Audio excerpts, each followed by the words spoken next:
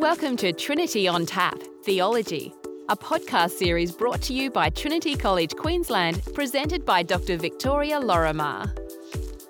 Episode 6, 3 in 1, His only Son, our Lord. In referring to Jesus as Lord here, we're acknowledging his divinity.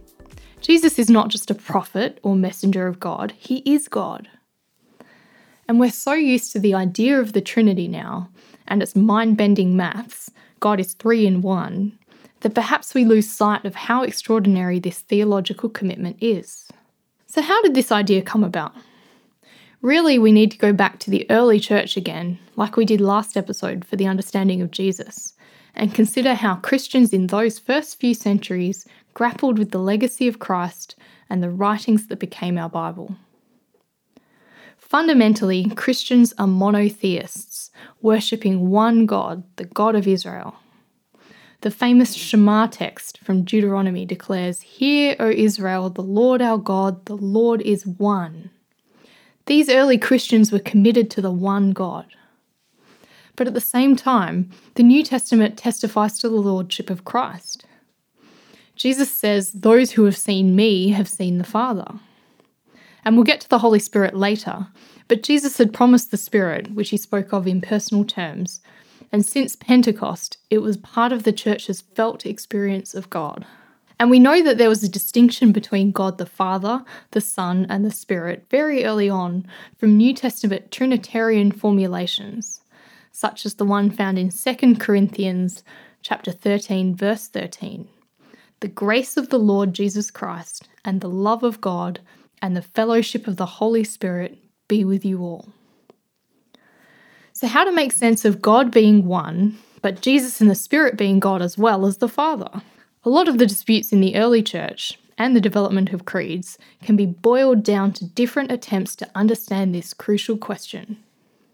For example, the divinity of Jesus was settled at the Council of Nicaea in 325 AD. A North African church leader called Arius had been arguing that the Son did not share the divine nature of God the Father, and that there was a time when the Son was not. In his view, the Son was the firstborn of all creation, but still a creature rather than God.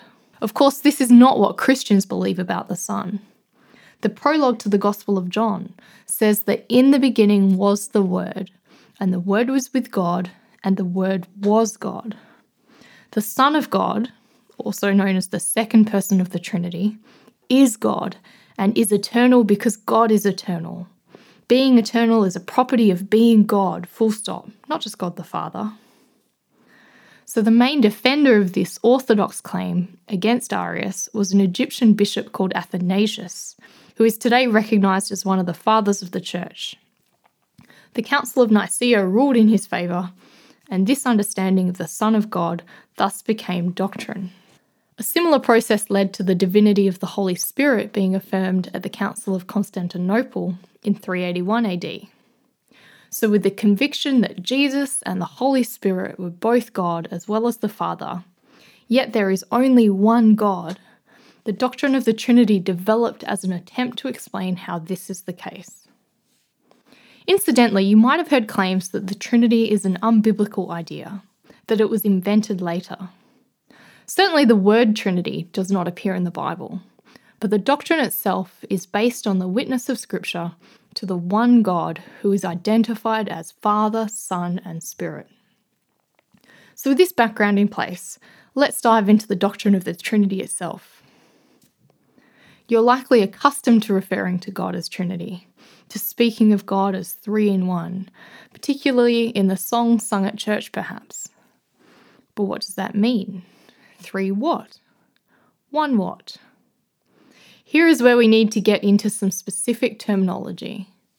2 terms in particular, and I'm going to lay some Greek on you here. Ousia and hypostasis. Ousia roughly translates as essence. It's the stuff something is made of, whether material or immaterial. Our ousia is the very core of our being.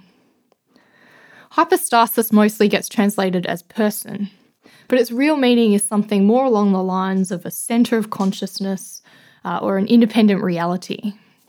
It's fine to use the word person though, but we have to remember that when we speak of persons in relation to God, it's not exactly the same as what we mean when we describe a human person. So God is one ousia, one essence, but three hypostases, three persons. The three hypostases, Father, Son, and Spirit, all share the one ousia. They have the same nature, will, etc., even though they each have some unique properties and activities. In affirming a correct understanding of the Trinity, we walk a bit of a tightrope between two heresies. If we emphasize the threeness too much, we fall into the danger of tritheism, viewing the Father, Son, and Spirit as three gods. But if we focus too much on the oneness, we can stray into a different heresy called modalism, which just sees the Father, Son, and Spirit as three differently revealed modes of the one God, rather than acknowledging their distinct personhood. There are some parallels here to understanding how Christ can be both human and divine at the same time. Whereas the triune God is one essence, divine, in three persons, Jesus Christ is one person with two essences, divine and human. Confused? Well, theologians aren't the only ones who have to contend with mystery and apparent paradox. Physicists, for example, hold that light is both a wave and a particle simultaneously, although it cannot logically be both. William Lawrence Bragg quipped, "God runs electromagnetics on Monday, Wednesday, and Friday by the wave theory, and the devil runs them by quantum theory on Tuesday, Thursday, and Saturday." And of course he's being flippant, but the point is that we're accustomed to holding together ideas that are a bit challenging, and we can accept paradoxes where necessary. So why is it necessary to affirm the triune nature of God? Can't we just focus on the one God? What does the doctrine of the Trinity mean for our theological understanding? Well, let me mention just a few central aspects of Christian thought that depend upon an ongoing commitment to the doctrine of the Trinity. Firstly, God is love. Love as a term is relational. The triune nature of God explains how we can view love as the eternal essence of God. Every other doctrine we might explore, grace, mercy, judgment, salvation, all of these build on this foundational claim that God is love. As we're created in God's image, this reminds us that we're created for community.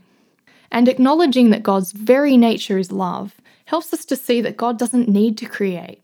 We can understand creation as entirely an act of grace, rather than fulfilling any need of God's for a relationship. An understanding of the Trinity also helps us when we pray. Who do we address in prayer? While Jesus instructed us to pray to the Father, who is the ground and source of our creation and salvation, and of every good gift, there are also times when it's appropriate to address the Son or the Spirit. We can thank the Son for his work on our behalf and pray for his return. We can ask the Spirit to intercede when we can't find the words. We can petition the Spirit's work in the world. Knowing that God is triune may enrich our prayer life. And similarly, a knowledge of the Trinity makes sense of the way we worship. We also depend on an understanding of the Trinity for a proper understanding of the Church. We often refer to the Church as the body of Christ, which is entirely appropriate and scriptural. But the relationality of the Trinity expresses the communal aspect of faith as well. We baptize members into the Church in the name of the Father, Son, and Holy Spirit. So this is central to our identity as the community of the faithful. A knowledge of the history of Trinitarian debates gives us insight into some of the schisms and divisions in the wider Church today. This can help us as we work towards church unity. And as we see the Trinity is at work in the world and in salvation history, we come to know the triune God as a missionary God. So Trinitarian thought should also inform the way we think about mission as church. The importance of understanding the Trinity properly becomes even clearer if we consider instances where it gets used wrongly. For example, a small number of theologians, in particular church traditions, have drawn parallels between how the persons of the Trinity relate to one another and how men and women should relate to one another. They argue for a position called subordinationism, which places God the Father in charge of the Son and the Spirit. It's a hierarchical model of the Trinity, which has been used to support a similar headship model in terms of gender, with men having authority over women in the church.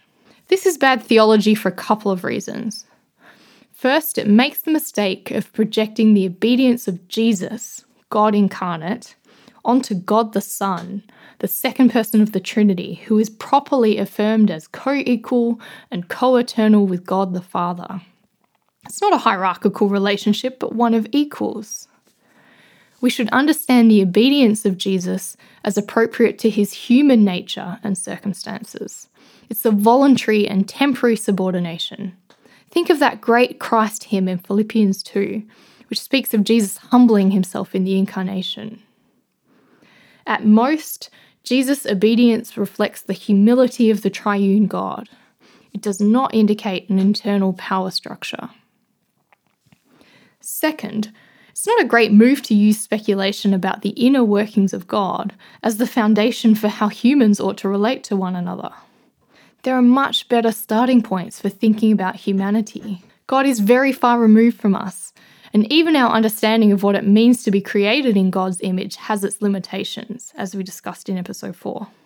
The Trinity has very little to do with gender debates in the church, except perhaps as we consider the language we use for God, as we discussed in episode 3.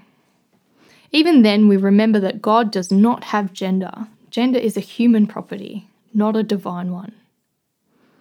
Before we finish, let's return to this line in the Creed. We believe in Jesus Christ, his only Son, our Lord. Referring to Jesus as the Son not only identifies him as the second person of the Trinity, but it echoes God's promise in Psalm 2.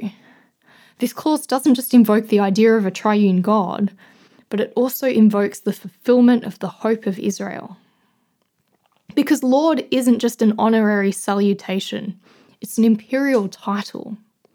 When we say our Lord in the Creed, we're declaring ourselves as among those who recognize Jesus' sovereignty, which extends over all creation, not just those who hail him as Lord.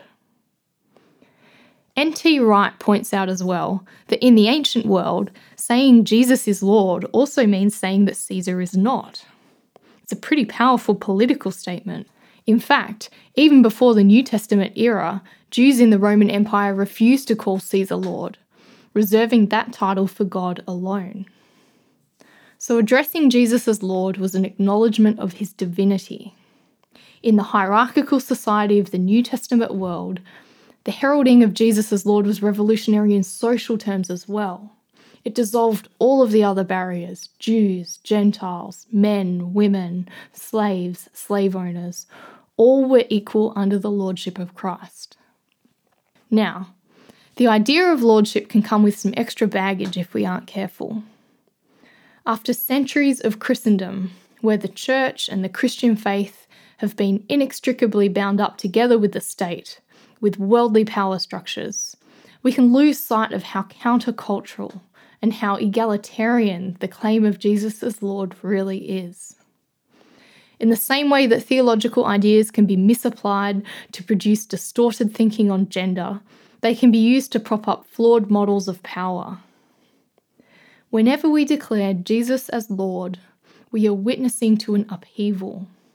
God entering human history to transform our ideas of authority and power, to extend an invitation that crosses all worldly boundaries into a radical new existence. We've mostly spent this episode talking about the Trinity. So as we close, I wonder how much the Trinitarian nature of God shapes your faith. Do you ever pray to a specific person of the Trinity? This podcast was brought to you by Trinity College Queensland. Honest answers to tough questions. Visit trinity.qld.edu.au to learn more.